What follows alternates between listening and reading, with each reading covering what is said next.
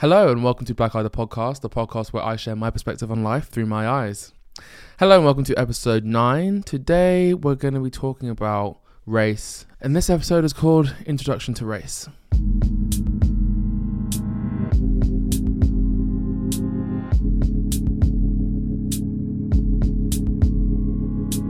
So this episode is the brainchild of a couple days of thinking and reflecting, and I wanted to do it. I wanted to kind of move into the racial territory, but I wanted to do it in a way that I guess was still anecdotal and kind of me sharing my current experiences and previous experiences with race and how I kind of have come to be where I stand today, and just talk about my journey with my own racial identity as a kind of mini circuit breaker into some of the more heavy hitting and more focused, targeted topics that I plan to do in the coming weeks around race. We've had now, this is episode 9, so we've had, we've had 8 episodes before, and they've all kind of been very topics that have been important to me and kind of I think important in terms of sharing my perspective as a man or as a human or as a 27-year-old or whatever. But I wanted to now start moving in towards more race-specific topics. I want to use this podcast to kind of talk about topics that people don't really get to talk about or hear about or focus on. I think I was thinking recently this week, since Black Lives Matter happened, or the death of George Floyd and the series of other merciless killings by American police and that kind of uprising that we had during COVID, I do feel like there is less of a less discourse around race and allyship and what we can do and the dissemination of information and all those kind of things, I think, which happens naturally with any kind of crisis or major life event. There is a big moment where people are focused, and then there's only so long you can maintain that kind of focus on something, and it kind of dwindles and wanes. So I think it's interesting to see now as we come to the end of 2022 how different it was, or how different I see it as compared to, I think, maybe like 2020, 2021, and how we were discussing things at those times. But I wanted to talk today, I guess, about my personal journey with race and my introduction to race. And so I think I can break it into, I have broken it into 3 sections. So, okay. And so I've broken the 3 sections up into, and they're actually technically chronological, but I've broken up my journey with race into 3 sections. And so the first is realization. The second is isolation or alienation. You can use those two to kind of summarize that section, the second section. And the third is acceptance. And so I will run through the 3 sections and what they mean to me and how I kind of came to term them as I have, and how I have kind of worked my way through them and how that process happened. So if we start with section 1, of course, we start with realization. And I chose that word, and it really is, I think, the most apt word, because for me, race is something that I realized I carried at a certain age. And I've told the story before on Restless Minds before, but I'm sure my friends probably have heard the story. But I do like to tell it because I think it's a very good example of the state of human culture and how kids are not born with distinct dislikes for other races, but actually they're kind of things that trickle down from their parents and how they're socialized and what they overhear at home and so on and so forth. And so for me, the realization was in year 3 in primary school, and one of the guys in the class had gone on holiday. He'd gone to Egypt for a week or 2, and back in those days, you could take as many days of holidays you wanted back then. I mean, I remember being off school for like a week or 2 at a time, and kids would go like on holiday with their family for like 3 weeks, and like there was no kind of like rules around it. You just went and came back, and that was it. And now I remember being younger and when they started changing things and you had to get permission. If you took certain days out of school, then you would get like in trouble. And then one of the schools my brother or sister went to, if you took days out, the school would charge you for being on holiday during the school term. And then some schools just said that you weren't allowed to be on holiday, and if they knew you were, they would report you to some kind of thing. So obviously parents just lied and said their kids were sick, and would just go on holiday anyway. So, but anyway, one of the kids in my class had been on holiday to Egypt, and he came back, and as was customary back in those days when you were in primary school, he came back with gifts for everyone in the class. So he came back with gifts from Egypt. He had these little pyramids, and they were handed out, and then as they were going around, I didn't get one. And I think I said to him, because he sat kind of near me, I said, hey Rich, I didn't get one, what's going on? I think the parents had named and numbered, who should get what. And yeah, he was like, yeah, no, sorry, my parents told me that you can't get one because you're black. And I remember just being like, oh, okay. And then just sitting in class and just being confused, like, what? Then I was looking around, then I was like, right, okay, like, I'm black as in my skin is black as in I'm brown. But that was the first time I'd ever been told that by someone else. And obviously, I knew the colour of my skin as a kid. And I had, looked in mirrors before and understood that my parents were different colours to my friends' parents and whatever. But I never really understood that it was like a term that could be used against me in that way and kind of used as ammunition towards me. And so after a few minutes, I started to feel really overwhelmed and really sad, because I was like, wait, hold on, like, okay, I accept now that I am black, and this is what I'm saying, I guess, is in terms of realization. I hadn't really realized that I was black in that sense, or that like that was something that could differentiate me. So that I was going through that kind of process of realizing that and accepting that and whatever, and processing that. Then also having to, whilst realizing that, go through understanding that it was something that was negative, or was seen as negative, and that was being used against me as a reason that I didn't deserve to have a gift and was isolating me from the rest of the class. And I think I just started crying, basically. And my teacher, who should have actually noticed at the point of handing stuff out that I didn't get one, asked what was going on and intervened. But anyway, took me outside and said, why are you crying? What's going on? And so I said, well, as you probably saw, I didn't get one of those gifts that are being handed out. I asked Richard why, and he said it's because I'm black. And she was like, wait, what? And I was like, well, yeah, sorry, I missed that. That's what he said. And she was like visibly outraged and very annoyed. And so she left me outside the classroom and went to, strutted off to the headmaster's room, and came back. And then I had to tell him what I said. And then it became a whole thing. And the guy was in trouble and got taken out of class. And it was just a whole thing. And then I think he had to issue an apology, but then he was like, my parents said that, and that's what my parents told me. So yeah, that's what I said to him, kind of thing. And yeah, it was just it was a rude awakening, aged whatever age you are in year 3, like maybe, I guess like 7 or 8 maybe, to become aware of one's race and one's colour and how that kind of sits in society and what that means in like societal view of your skin colour, and then have to come back into school the next day and sit next to or close to that kid and just carry on playing. But suddenly I realised I became so aware that I was different to everyone else, and I was the kind of like standout, and that will become like a point or a thread throughout the different stages I talk about in the rest of this episode, but just also generally in life, those moments where you suddenly become aware that you're the other. And I still get this at work sometimes when I'm in a meeting or I'm in the auditorium or whatever, and there's an event and I'm like, oh, I'm the only black person here. Or on the train, if it's late and there are some drunk rowdy people, and I just think, oh, like, I'm the only black person here, I hope they're not racist and they don't get drunk and beat me up. Or, walking down the street sometimes, you just become aware or conscious that you're the only person of colour in a certain scenario. Luckily for me, there was another girl in my class who was black. And so it wasn't like I was the only person of colour in the class, but it still was, it was a thing.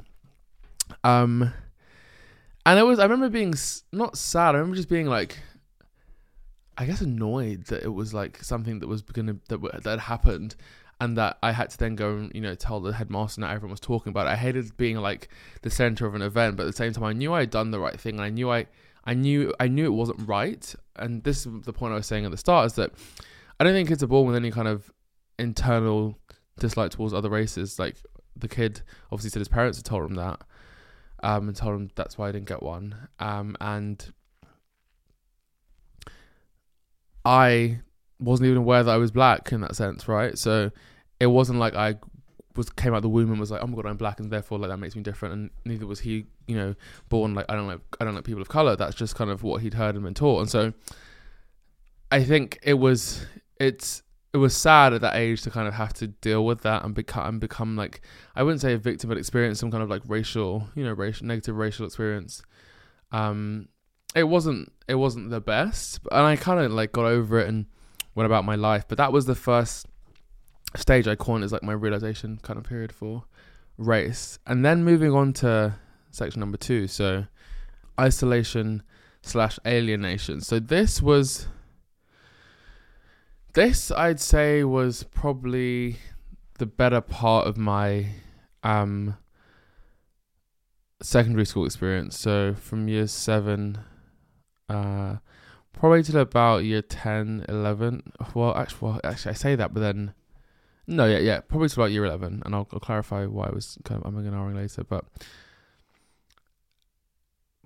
my secondary school was not the most racially sensitive, inclusive, or diverse place, and so I grew up around a lot of kids who, and again, I preface this, or preface, whatever you say. I'll caveat at this point and just say that obviously I'm not sitting here saying all these people were evil or bad people. They probably just were ignorant or grew up around certain things or were taught things by their parents, whatever. But still, this is my experience, and I'm going to talk about how I experienced things and how I felt, and you know, my kind of journey of that. And so there were not a lot of people of color in the school. There were not a lot of black people either. And I could actually count all the black kids in the school on, I think at a certain point, on 1 or 2 hands. So yeah, that kind of is your answer. But it really was a thing, I think, for me at least at school, in secondary school. My race was something that actually differentiated me and separated me and isolated me from other people, because at that age, when a kid was like, they called you the N-word or whatever, or you know, I was called coon in school, and I was called a range of like derogatory, like very old, like harsh racial terms that kids weren't just like, I hadn't heard these words. I'd get called them and have to Google them and be like, oh God, that's what it means, or wog, or whatever, like words that were really old age, harsh English words that definitely had been heard from parents or family. Like, you didn't learn that from like just hanging out with your age mates, because I'd never heard those words before. But you know, when you get called things like that, and someone is maybe bigger than you, or actually seems to genuinely not like you as a person, and also like then adds the race thing to it, I didn't really like feel like I wanted to, I guess, deal with that or kind of be around that. So I kind of just would mark those people and avoid them. And so it wasn't like I didn't have friends, but there were certain people that I just knew, like, hey, like that's someone that you should be aware of, or someone that's been a bit inappropriate. And our school actually kind of split itself into groups. So we had, there's a group called the Asians, so it was all the people who were like of Asian descent were in a certain group together. And then the black people all kind of like knew each other and would hang out. And then there were the other groups, which were majority white, and that was just how school was. And I look back at it now, but like everyone called the Asian group the Asians. That's just what was said, because they had kept to themselves and formed a group where they could kind of feel safe. And I remember there were certain things that happened where people would just take any kind of news event to do with like Islam and just use that as an excuse to hate towards that group. And so there were always some very dodgy things happening around race. But I remember just spending a lot of time not really wanting to be around certain people. And on the train, there were people you would avoid, and there were older kids that would just pick on you, and it was always like the trend was that they were picking on black people, and it kind of was just like all the black people knew, the racist people knew, the kids that weren't racist also knew and saw, but no one ever said anything, and no one ever intervened, no one ever did anything, and that was kind of just the way it was. And so there was a kind of period of just like being othered, and people, and like, again, I think I was friends with some of these people were my friends, and every now and then they would just pull out the N-word for no reason, and kind of it was like, you know, if you stood up against it and raised an issue with it, or said that was wrong, or said I didn't like that, they would just call you it again and again and again and repeat. I'm sorry, I'm laughing, but they would call you repeatedly to the point where it's kind of like you knew there was nothing you could do. You had no power, and I wasn't going to go to the teacher and say anything because I just didn't really. I didn't really believe that anything was going to happen, because I'd seen people report these things, or like these things would be said in class sometimes, and the teachers would kind of just turn a blind eye. So it was kind of like you knew you were kind of on your own, had to figure it out yourself, if that makes sense. And so you couldn't really, there was nothing you could say to make them stop. And then they say, oh, well, you can't take a joke, or like, why are you getting so angry, or why are you taking it so seriously? And so I never wanted to be the kid that was like, wasn't the cool kid, wasn't down with everyone, wasn't fun, and wasn't like just a laugh to be around. So I would always try and like avoid being that person. But then actually I was, you know, isolated from certain people, and then it switched to kind of like alienation when I started speaking out against things. And I remember I think it was probably in around year 10 or 11, I started like really I just had enough. And so I would actually speak back to the people that had been kind of berating me for years, and I would just turn around and say, you can't go around talking to people like that, like enough is enough. And I would fight back, and I would call them out for their flaws, you know, if it was like their personal things they had issues with, or if they had, you know, just as a kid you fight with words. So I kind of like, and I was you know, I was quick with my tongue, and I had a good wit, and I was smart, and I could like kind of rebuttal things pretty quickly, and I was pretty confident at that stage, and so I was able to go toe to toe with people and often outsmart a lot of people just like through how harsh I could be with my words. And so I'm not saying that's like a great trait, but it was the way I learned to defend myself. I was never a fighter. I never got into fights. I mean, one or two things were like they escalated because I was again dealing with kids, the people that are racist, but I wasn't like around like throwing fists. It was like, you know, maybe chasing people or getting like pushed around. But and then I remember like people would also be saying racist things online on Twitter, or they would make WhatsApp groups and put you in and send monkeys and make jokes and whatever. And so that became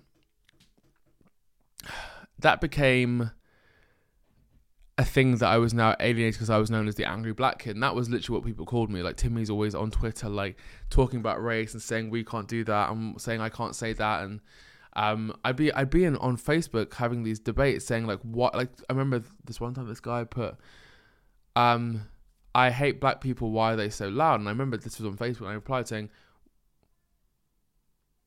you acting like black people are the only people that can be loud, and even if they are louder than the people, like let's say for argument's sake they are, why does that justify you hating a whole race? That's generalization, and it's like inappropriate like mischaracterization of a whole group of people based on what you might have seen by some black kids at school being loud at lunchtime that you didn't like, and now you're generalizing the whole race. But it seems to me that you're looking for an excuse or justification to dislike this whole race, and this is your in, but actually it seems like you have a deeper rooted issue with people of color.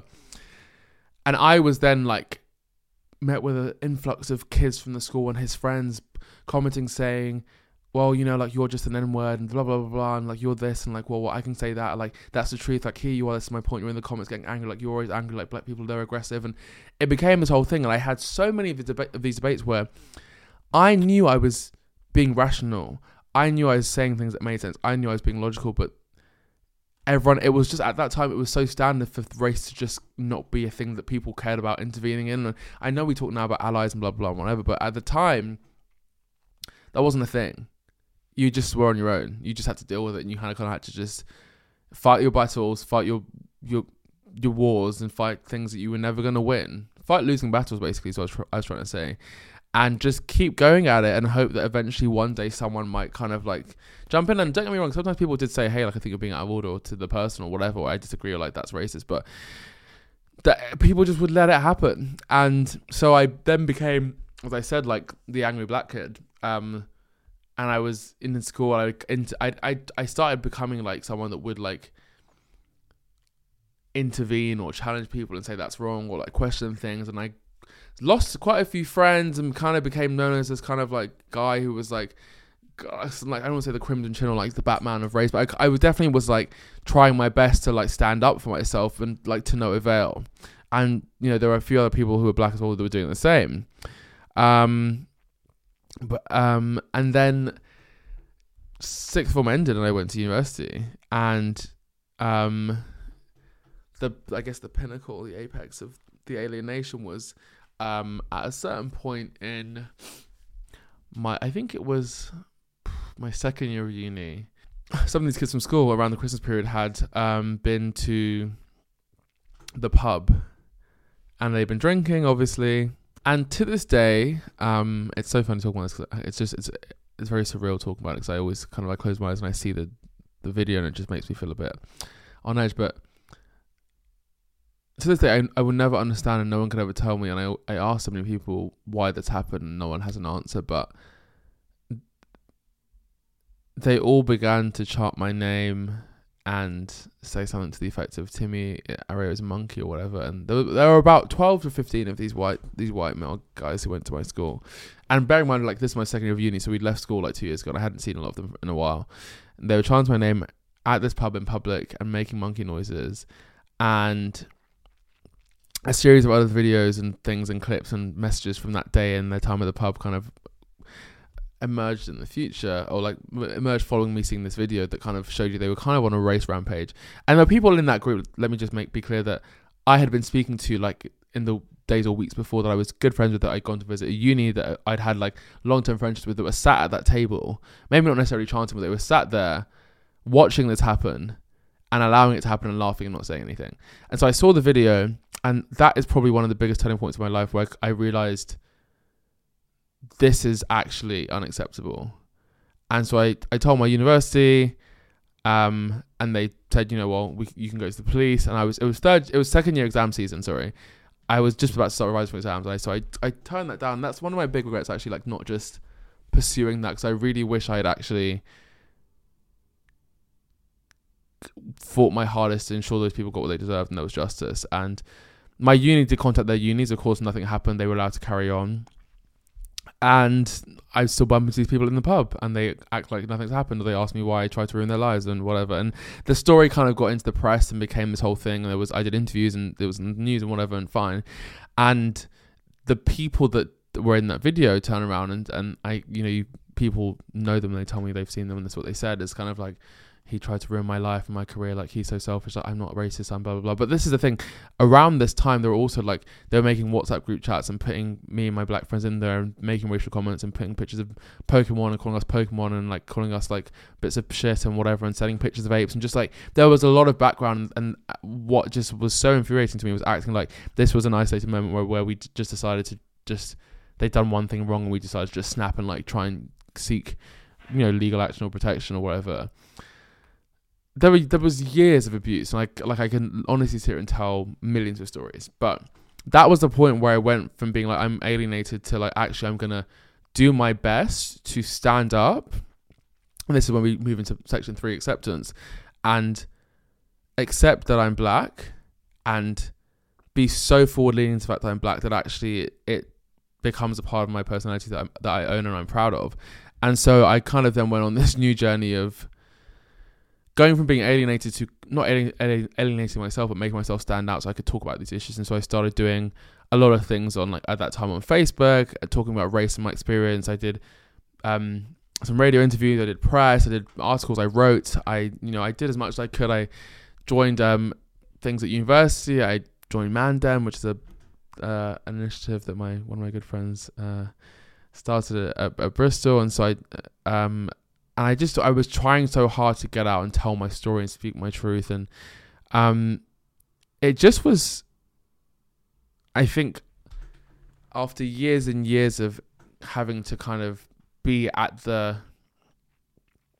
suffer the brunt, or be at the kind of suffer at the hands of the people who use race against me, I decided that I wanted to take ownership of that and actually be driving the way race was present in my life. And so rather than being a victim of it or whatever, I wanted to be, an advocate for race. And so I started doing, and I still do now at work, I'm on the Firm My Black Network, and I volunteer with kids of colour, and I try and do as much as I can to kind of talk about my experience and how it affected me. And like, not to sit here and be all, it's a Monday, so I don't want to be negative, or not even negative, just don't want to be too heavy. But, to get to that stage of acceptance, I did a lot of therapy, and when those videos came out, I was severely depressed at uni, because it was very hard, to see your face on Sky News and BBC News, and the first time you've kind of had that kind of exposure was as it was the victim story, and this happened to him, and he's being bullied, and these guys did whatever. And on top of that, nothing happened. As I said, all these guys, they still walk around. Some of them are doctors, some of them are lawyers, some of them went to, Cambridge, like top level universities. And this is the point, I think, is that you never know who these people are, right? Like, these people could be your managers, they could be your sister's boyfriend's dad, they could be your taxi driver, they could be your doctor, who you think are just normal people, but actually back in the day, and even maybe now, still have these beliefs, but they've had to suppress them, not because they've learnt they're wrong or they've changed their opinion, but because they've decided that actually they have to conform to society. And I don't know, I find that pretty scary, and I always have, that these people are still walking around, and how many other kind of people like this are walking around and just have been able to get away with just doing whatever they like and being racist, and there's no repercussions. And I think things are changing, and following on from when I was like doing that kind of round of raising awareness of that story and doing press interviews and stuff, after that, loads of people came out, and there were loads of other university scandals. I think I remember Nottingham was one of them, where a girl had, I might have got the university wrong, but I remember the story, was at first year of uni in halls, and a group of white guys were throwing her food away and replacing them with bananas and writing "You're a monkey" on the fridge. And she took pictures, put it online, it went viral. And then the uni actually, I think, expelled those kids. And then from that, there were a series of other university experiences to do with race from black people that were raised, and also people of colour generally, that kind of came to show exactly what people were experiencing, not just at uni, but also throughout their lives and on a day-to-day basis. And I think there was a lot of conversation around that. And I remember at the time at uni, like, having so many conversations with friends, people generally just saying, I had no idea, like, what it was like to see black, or what you've experienced at uni whilst you were at uni and we were hanging out. I had no idea this was happening to you at home, or what it was like for you going to school in Essex and blah, blah, blah. And so it was actually, that was a moment I really felt like there was a lot of change and a shift in focus, and people were really focused on having that conversation. And then, as I said at the start, of course, George Floyd and the Black Lives Matter movement was a much bigger beast, and that kind of prompted much wider conversation around the matter. But that is that's my journey with race, an introduction to race from my perspective. And those three sections, again, just in case you forgot. So we had realization, isolation / alienation, and acceptance. And it's still something I'm going through now and working on, and figuring out how that plays into, how I want to raise my kids and my future, and like my connection to Nigeria, and how much I actually know about that culture, and going back and learning about that, and my family, and like just what it means to me at this age as a man growing up and going through that journey to be black, and how I want to navigate that. But that's today's little intro to race, and I think I have some more interesting conversations and topics coming up that will delve into more specific topics and address things like being anti-racist and allyship, and I guess how race was constructed and what it really is, and how it's actually just a social construct, and things like that I think are people hear and I guess maybe see on social media, but maybe don't actually have time to talk about or understand and discuss. So I will be spreading those out as well amongst other episodes. But yeah, that's my intro to race. And so today, Timmy's Takes, I was reading about this morning, and I just find it so shocking. Sorry, I'm just like looking at a picture of it. Balenciaga this week, if you haven't seen, there's been a huge scandal around Balenciaga. They released a campaign for their spring-summer photo shoot, and they have made a massive mistake. I don't know who did this and who okayed this and whatever's going on, but someone's going to lose their job. And I'm seeing legal actions going on as well. But essentially, they had released a picture for their campaign of, there were two separate pictures of a young child. I don't even know the age, but I want to say, like, honestly, not older than 6 or 7, holding a bear that has what looks like bondage wear or S&M wear, and then that kind of freaked people out. So people decided to start looking at, I guess, what is going on in this picture on the Balenciaga website. And if you zoom in, so that the whole point was that, right, okay, this child's been sexualized by, this is like bondage, S&M wear, this child's holding a teddy bear, and they're wearing these like Balenciaga, like kids wear, and the Balenciaga shoes, and there's a whole array of things in front of the child. And then if you zoom in to the picture, and one of the pictures, you can see there's like papers or like documents as if they're like a mini adult working. And when you zoom into the documents relate to a court case in America that was to do with child pornography. So now you have a child carrying a bear that looks like it's wearing S&M related like leather clothing or whatever, bondage, like very skimpy outfit. And then you have purposely printed and placed so that you can see, if you zoom in, documents relating to child pornography. And that kind of just in itself pinpoints the whole kind of like, so there is a kind of overt kind of like, can we get away with it, sexualization of children. And this is the whole thing. I think every day I think about the mass media and the powers that be. I think there's a huge overhaul need. I was watching yesterday the documentary about Ghislaine Maxwell and Jeffrey Epstein, and how all these senior huge figures of these corporations and in government were interconnected and aware and knew what was going on, but I didn't say anything and we weren't sure. And even this, it's like the fact that Balenciaga was so bold to release this campaign, I don't think they thought it was going to go as bad as it did, or it was going to be as recognised as, or scandalous as it was. Now they say they're seeking damages against the ad company that made the ad for them. But again, so yeah, Balenciaga are seeking £25 million in damages from the production company behind the ad campaign that made the luxury photos. Now, I was reading an article today that basically says that in itself is completely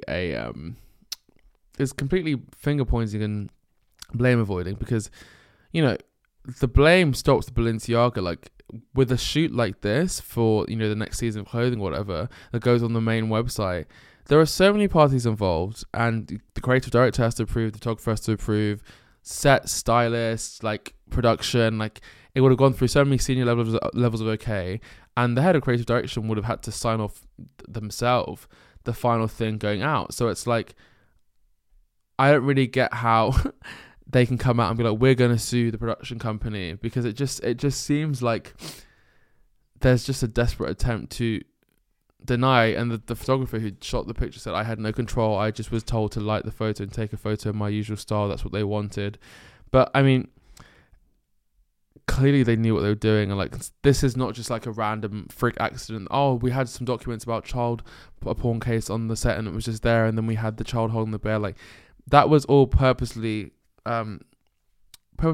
And so I find it really concerning and very scary. I wouldn't say that I'm shocked.